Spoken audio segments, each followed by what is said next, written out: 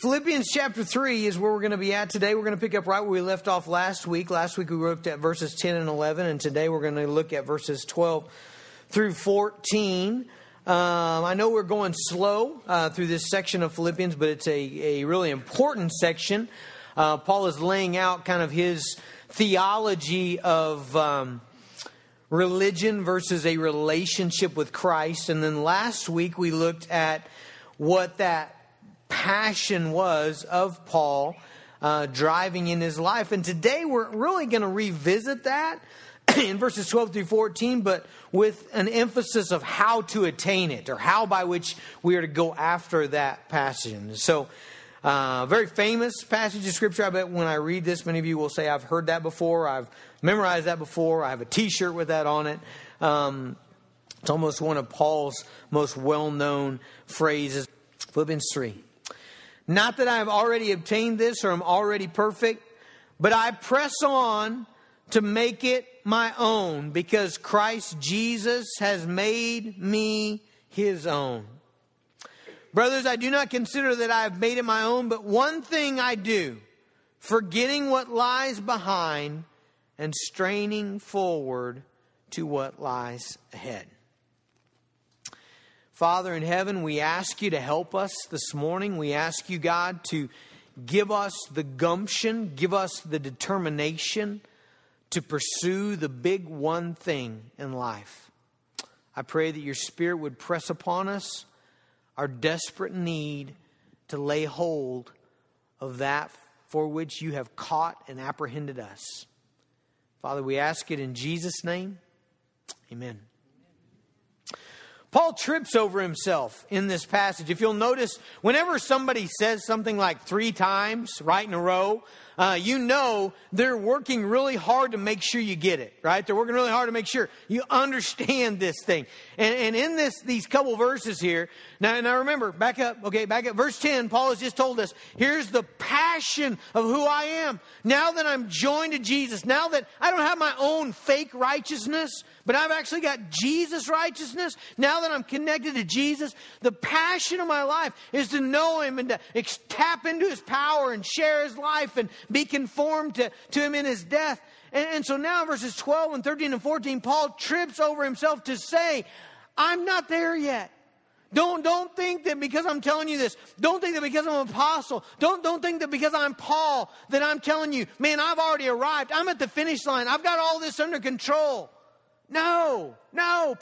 Paul goes over and over again. Not that I've already obtained this. Not that I'm already perfect. I don't consider that I've made it my own. 3 different times in these couple verses, Paul is emphasizing that he has not arrived. Now, where is he arrived? Let's settle that first of all. What has Paul not obtained? What has he not got yet? What has he not apprehended yet? Well, first of all, he's not talking about his salvation, okay? If there's ever a guy that was sure about heaven, it's Paul, okay? Some people, I've heard people say that. No. Philippians 1, remember these verses, 21 through 23? For to me, to live is Christ, to die is gain. Verse 23, I'm hard pressed between the two. My desire is to depart and to be with Christ. Okay, let me give you another example of this. 2 Timothy chapter 4, verses 7 and 8. He says, I've fought the good fight, I've finished the race, I've kept the faith. Henceforth there's laid up for me the crown of righteousness, which the Lord, the righteous judge, will award to me on that day. And not only to me, but also to those who've loved his appearing. Does it sound like Paul is confused about where he's going to go when he dies? He's not. He's certain of this deal, okay? He's sure of the fact that Christ lives in me. So what does Paul want? What does he want? Well, let's look at the context, all right? Verse 12 says, not that I've already obtained this. What is this? Well, what do the verses right before it say? That I might know him and the power of his resurrection. This is verse 10. And share in his sufferings and become like him in his death. Remember this from last week? Paul says, I want to know Jesus. Not know about him, but I want to hear from him. I want to interact with him. I want to embrace who he is. I want to see more of his glory. I want to experience Christ in me. I want to tap into the power of his resurrection. I want his power in my life. I want his power to have victory over sin and temptation. I want his power to shape me and change me. I want to share in His sufferings. I want to share in His life. I want to live Jesus' life. I want to be on His mission. I want to be conformed to His death. Jesus died to sin. I want to die to sin. I want to be a sin killer. I want to be a sin assassinator. I want to sin less and less. Now you're saying, well, but He already has those things. He's saying that's what He's doing now. Okay, here's what Paul is going after. Are you ready? One word, okay? Verse 12, not that I've already obtained this. What is this? One word. More. Okay, did you hear that? More. Okay, Paul is on an insatiable mission to have more and more of Jesus. I know what some of you are thinking. How in the world could somebody spend their whole life just wanting more? Have you looked around? Huh? Have you looked around? We're all that way. We're just confused about what more is, okay? For most of the population, more is money, okay? When they're a kid and they have the part-time job or the first full-time job and they make $15,000 a year, $10,000 a year, you know what they think? If only I had more, right? I wouldn't have to drive this beater. I wouldn't have to live in an apartment. If only I had more. And then they get a job that pays them more. And now they're making $25,000, $30,000, double. Well, they're content now, right? They're the employee that comes in and says, just keep the paycheck. I've got them stacked up at home, right? That's who they are. No. They've done spent it and they need more. And then, man, job opens up. Big job. Pardon me, say it. $60,000 a year. Triple. Well, that's surely enough. That's no more done with money. Oh, no. Got a mortgage, got a car payment for the wife. We are strapped. Well, Pastor, when are you going to do Larry Burkett class? We got to manage our money, you know. We need more. Well, then, man, they've got 1 acre. 1 acre that Dad left them, living on 1 acre. Drilling oil well, right in the middle of the deal, right? Now, they're making $100,000 a year. That's, no. It is never enough. It is never enough. My friends, you understand that? For most people, now it should be. Actually, Paul tells us there's things that we ought to be content with. There's things in our life we ought to realize, you know what? More is not the answer. More doesn't satisfy. Money is one of those, by the way. 1 Timothy 6, this is not the sermon. This is for free. You're getting this for free. 1 Timothy 6, verse 6.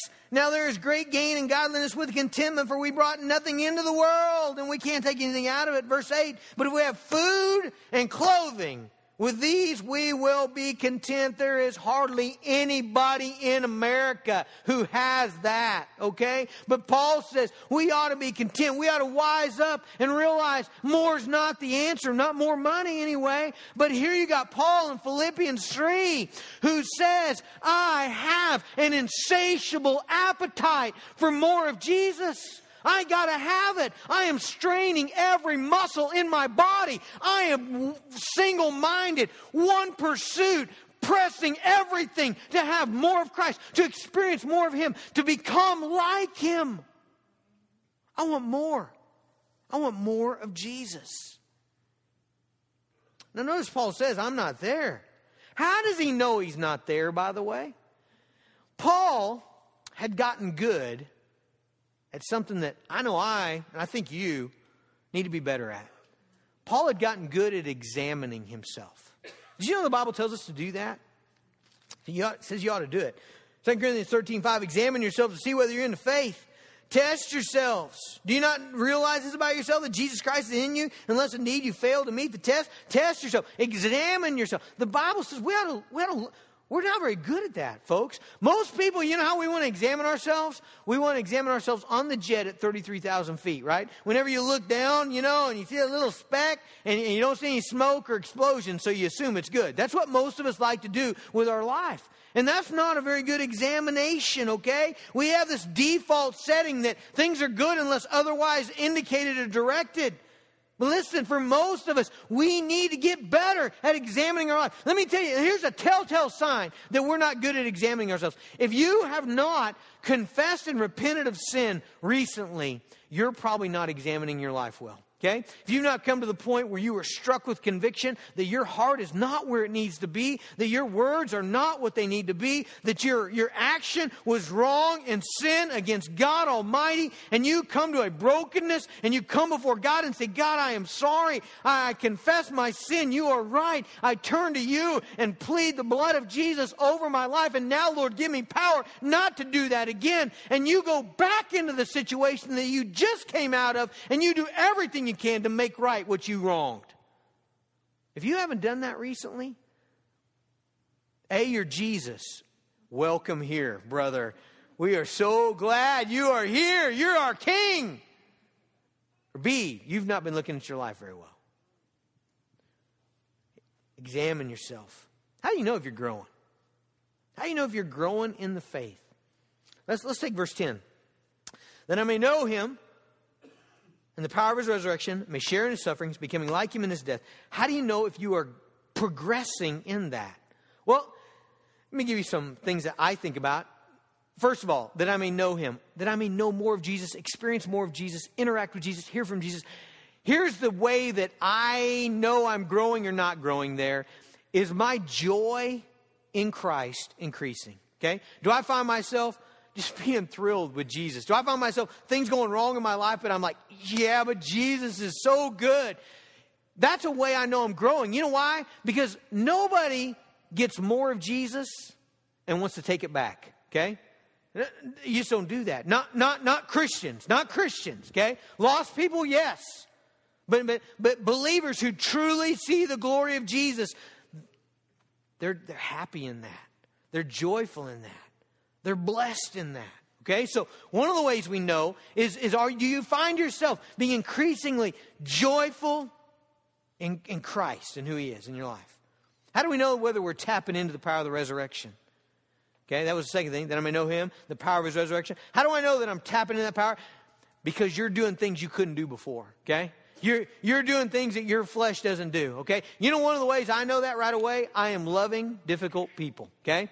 Whenever I'm loving difficult people, whenever I'm pouring into people, whenever I'm getting smacked across the cheek and I'm turning the other and saying, that was so good, would you give me another? Okay? When I'm doing that, I've got the power of the resurrection. Okay? Whenever I find myself being patient and forbearing, that's Jesus. You know how I know it's Jesus? Because it's not Jason. That's not Jason naturally. When you find yourself doing things that are not you, that's the power of the resurrection. I want that more. Am I growing in that? Am I growing in that? Is that increasing? How do you know whether you're sharing his life? Okay? Verse 10. And may share his sufferings, share his ministry, share his mission. How do you know? Well, you're doing the things that Jesus does. What kind of things does Jesus do? He pushes the gospel out. He speaks truth. Do you find yourself speaking truth? Do you find yourself with the word of God on your lips? Do you find yourself in conversations? Hey, here's what the Bible says. Hey, here's one of my favorite verses. Hey, you know what? God really showed me this in the scriptures. I want to share it with you. Okay, do you find yourself speaking the gospel, speaking truth? You find yourself ministering, caring for people, meeting needs, doing Jesus' work. That's how you know if you're sharing his life. Are you growing in that? Is that more and more in your life? How do you know whether you're becoming conformed to him in his death, becoming like him? Is there lots of repenting and trusting Christ and progressing? Remember when we did that small group semester on Progress It? Remember that? 2 Peter 1 was kind of our main verse there.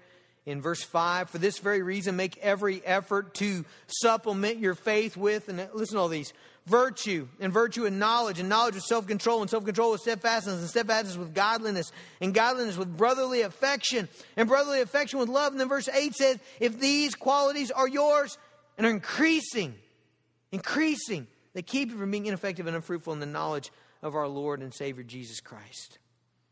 Are you growing? Paul says, I'm pressing on. Did you hear what he says there in Philippians? He says, I press on. The word press is labor, it's work, it's effort, it's reaching, straining, bearing down. You know, one of the ways you know that you're growing is if you're giving it effort. Did you know it's possible to go to the gym and not do anything? Did you know that? Not do anything good. You can do, I've done it before, okay? I have done it before. First of all, you need a partner. It's much easier with a partner because you can visit, right? And so you like go over to something and you don't really strain yourself. You just kind of do the whatever exercise you're doing. And then you visit a while, and then you go and you visit, and you can really go out of there and not having really accomplished much, right? So one of the ways you know that you're actually growing, your muscles are getting stronger, your cardiovascular is getting better. There's a couple ways. The one telltale is sweat, okay? Sweat is, when you see that there's water coming out of your pores and you got big rings, okay? Hey, that's a sign you've done something. Or you're in the sauna. You could be in the sauna. If that's the case, you're not really doing. But if because of your exertion, you're sweating. If you're tired, you get the last rep and you're like, I'm out, and you walk out of there like this, and you go to your car door and you're like, that's a sign you've done something.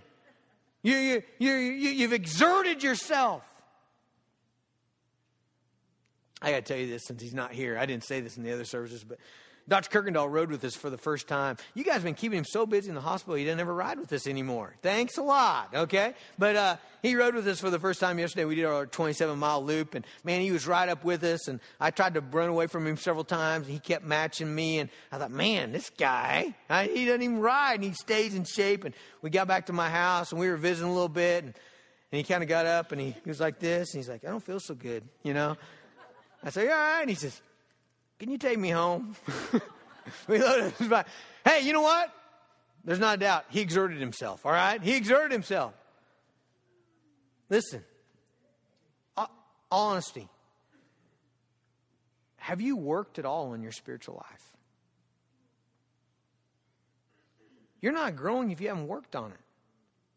Okay?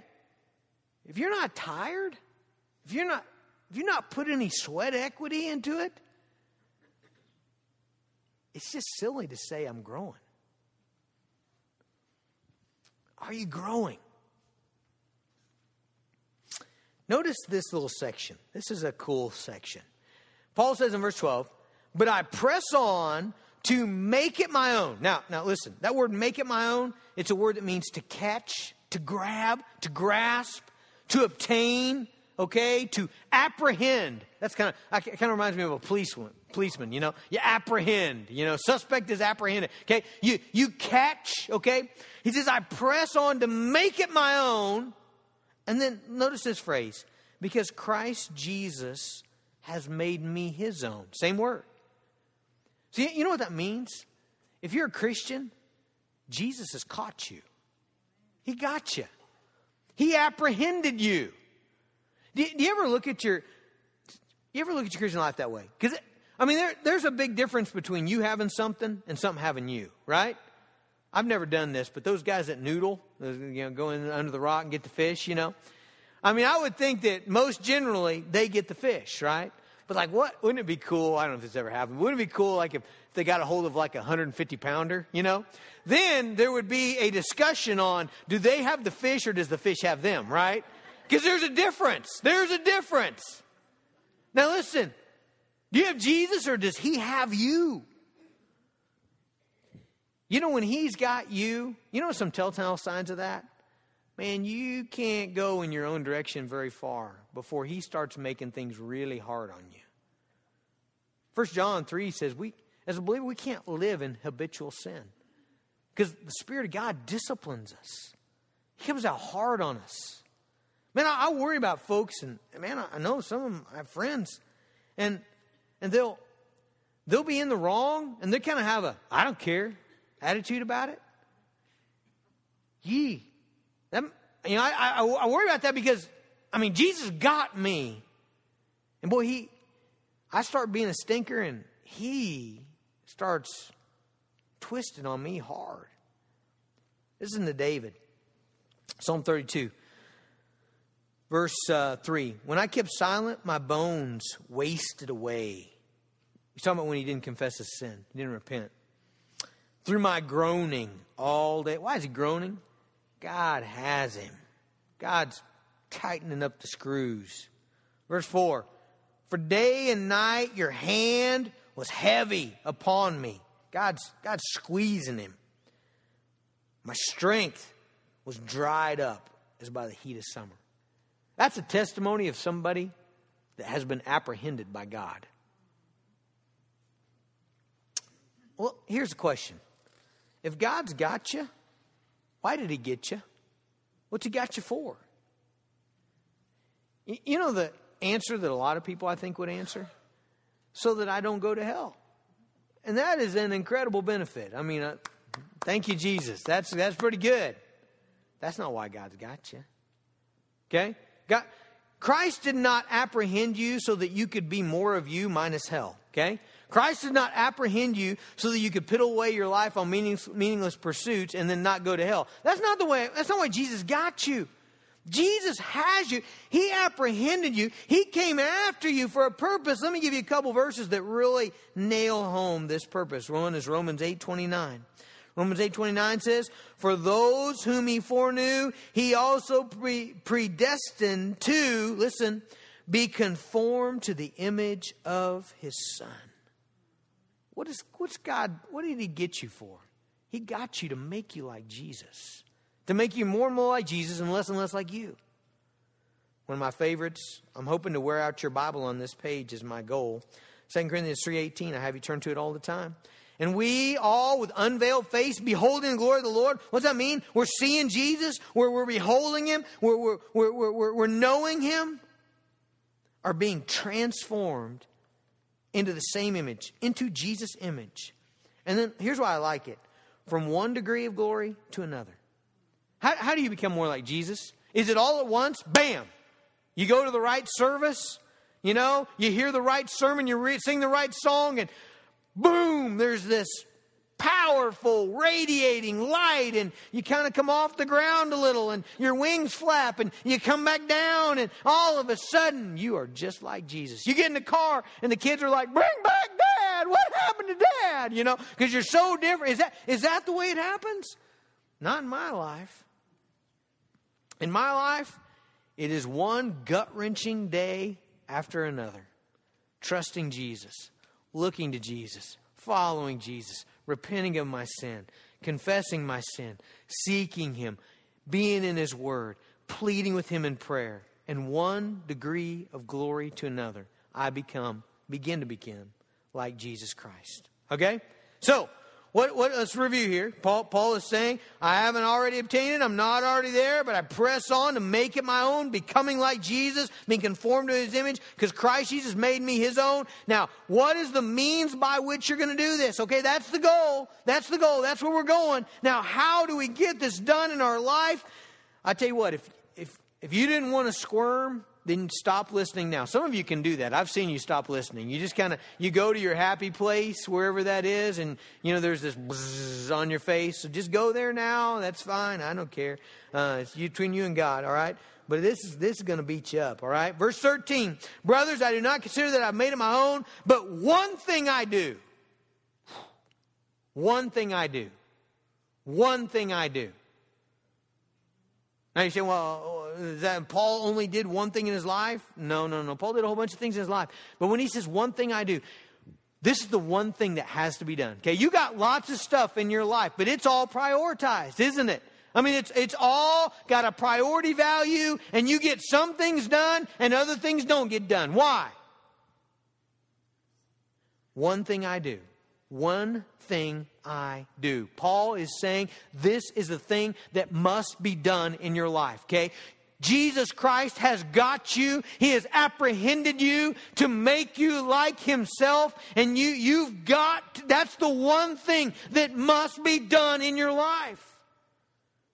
Now this is hard for us because we are easily distracted.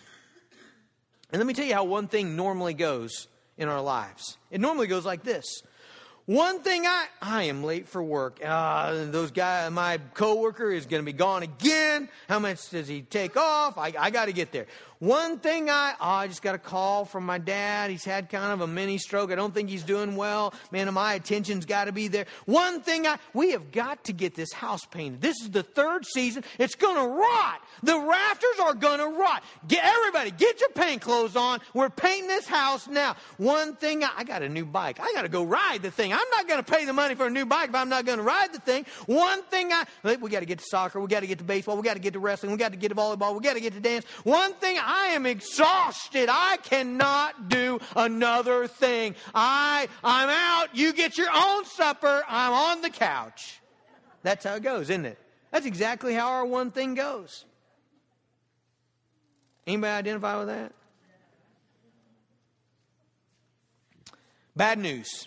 Normally, I love to give you good news because Jesus is good news. But I must give you some really bad news, okay? Are you ready? That is not going to change, okay? When I was 20, I thought it would change. I really did. I thought I was working 2 jobs, going to school full time, and I thought if I just get through this part of my life, it's going to be, I'm going to wake up in the morning, have an hour or two to kind of get myself ready and read my Bible, and then leisurely I'll go to work. I really thought that it would change. It's not going to change, and at 41, I'm telling you, it will not change, okay? It won't change. Just get it out of your head and stop thinking as soon as I get through this, then I'll pursue the one thing. As soon as we get here in our business, then. As soon as I get here in my company, then. It's not going to change. It will never change. If you don't do the one thing now, you will never do it. You won't do it. You'll lay in that hospital room. Kirkendall will come in. He'll take your pulse. You'll fade into a cloud. Your kids will cry. And you will die never doing the one thing. Never. I am serious. You won't do it unless you do it now. I mean, maybe I'm just speaking to myself, but I'm convinced of that. There will always be something pressing on you. If it's not a little kid pulling on your leg, it's going to be a parent pulling on you. It's going to be a friend. It's going to be your job. It's going to be your work. It's going to be your cancer. It's going to be your heart attack. It's going to be your house falling down. It's going to be your plumbing. It's going to be your car. It will be something. And you have to decide now, what is your one thing? Because if your one thing is not this, it's not going to get done. One thing I do.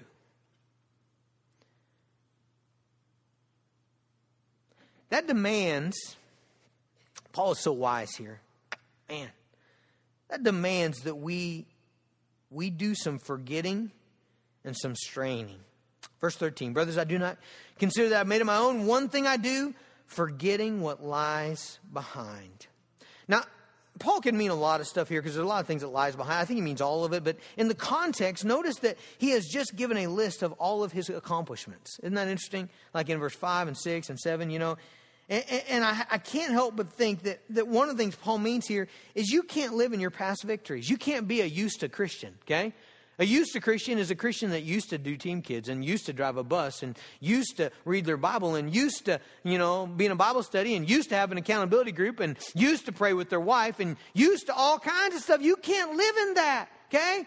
There are things that you can accumulate and just coast, okay? My great-grandmother had a basement that literally was a grocery store, okay? If everything shut down and the apocalypse came, Susanna Unruh would be alive today because she could have lived off that basement. When my great-grandpa died, there were like 11 pair of overalls in the package on the shelf. My grandpa had enough overalls literally for the rest of his life, okay? I mean, he did. I mean, that's the way they lived. They stored up stuff, okay? They were ready, all right? You can't do that with your Christian life. You can't read your Bible a whole bunch today and don't need it tomorrow, okay? You can't do that. You can't serve for 30 years and say, you know what? I've served 30 years. This will do me. I can step out of the mission of Jesus. I can step out and live in His life. I don't have to because I've got this stored up. You don't store it up.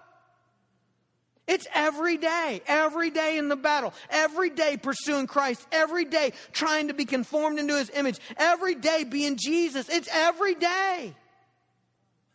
It's like oxygen.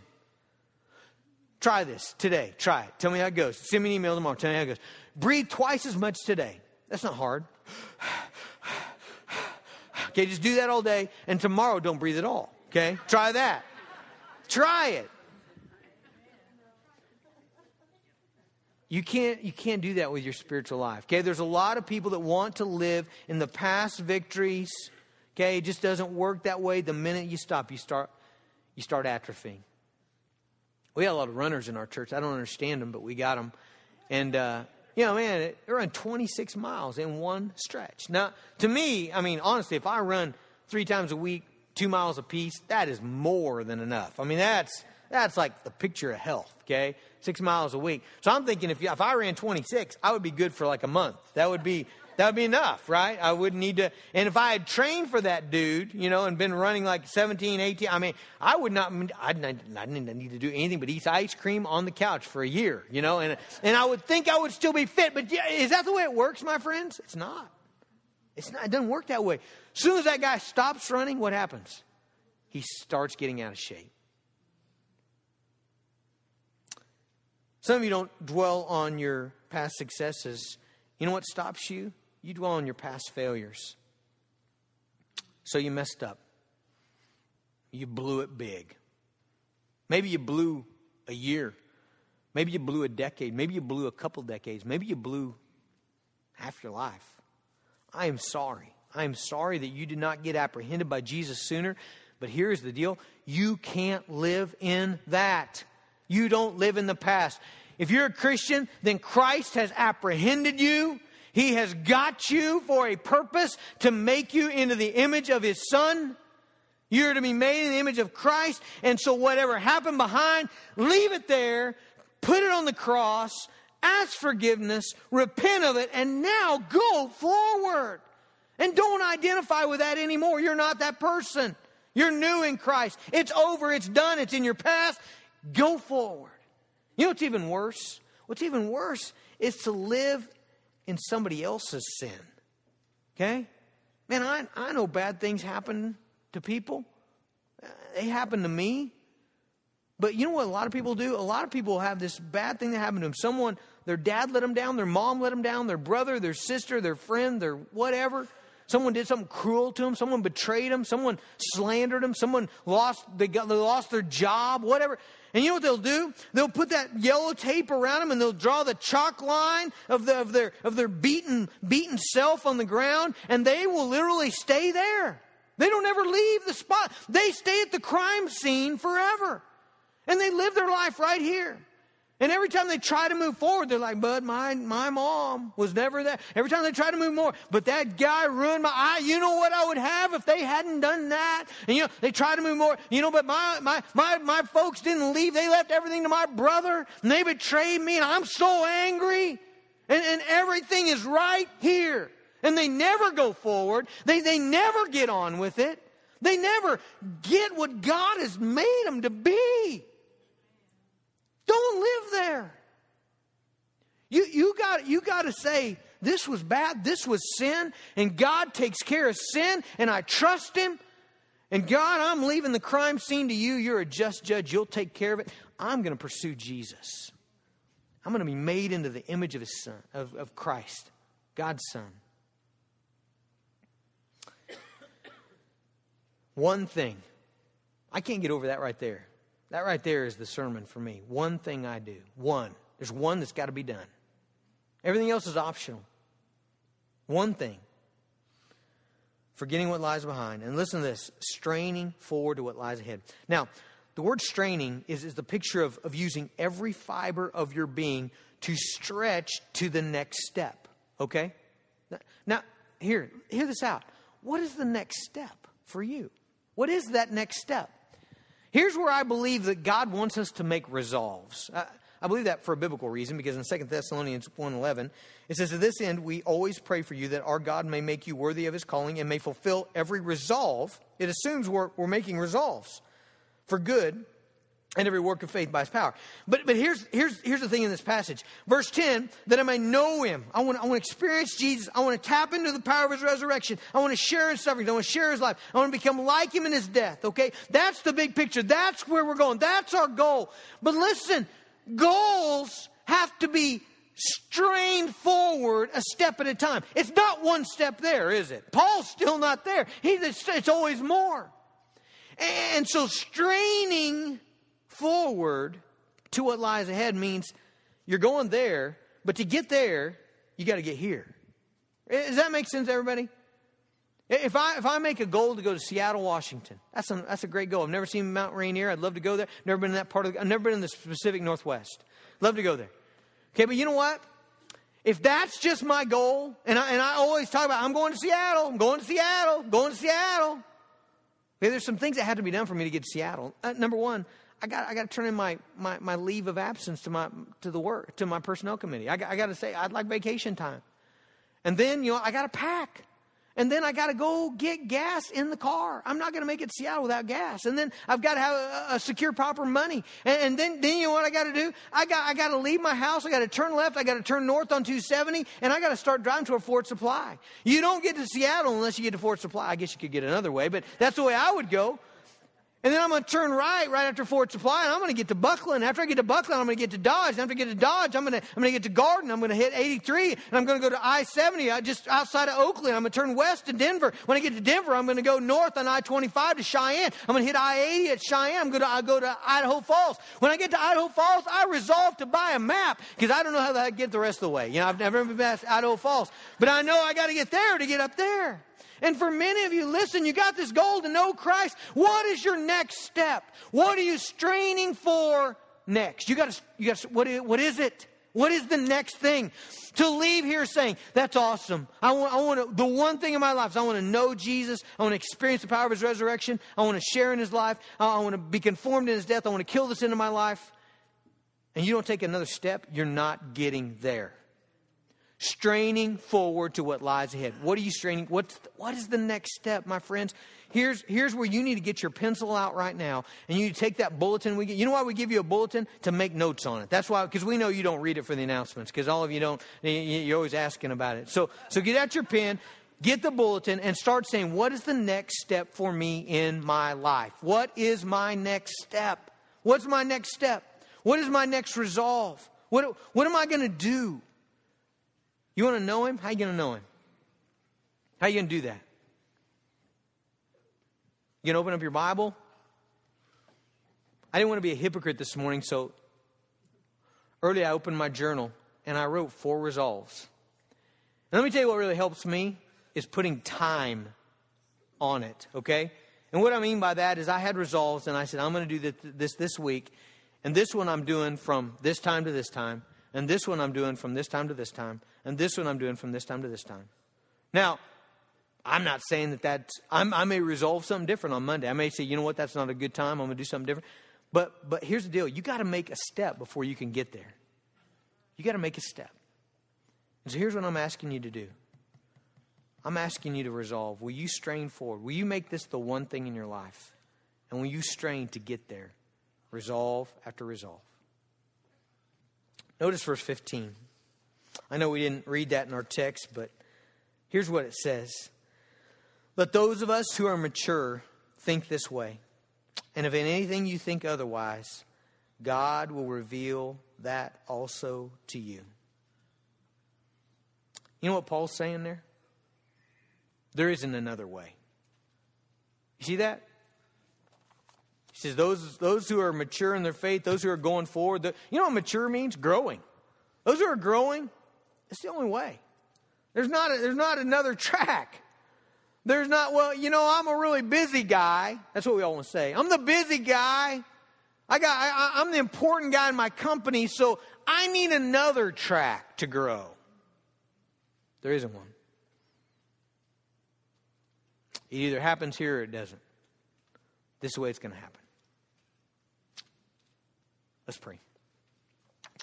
Father in heaven, I ask you to make the pursuit of Jesus Christ in us, being conformed to the image of Jesus, make that our one thing. God, make it our one thing. And Lord, I pray that you'd give us godly resolves that we might strain forward to lay hold of today. Father in heaven, I ask you to work in us. Thank you for getting us, Lord. Thank you for catching us. Thank you for apprehending us. And Lord, I pray that we might grab on to that for which you have grabbed onto us. Lord, help us. In Jesus' name.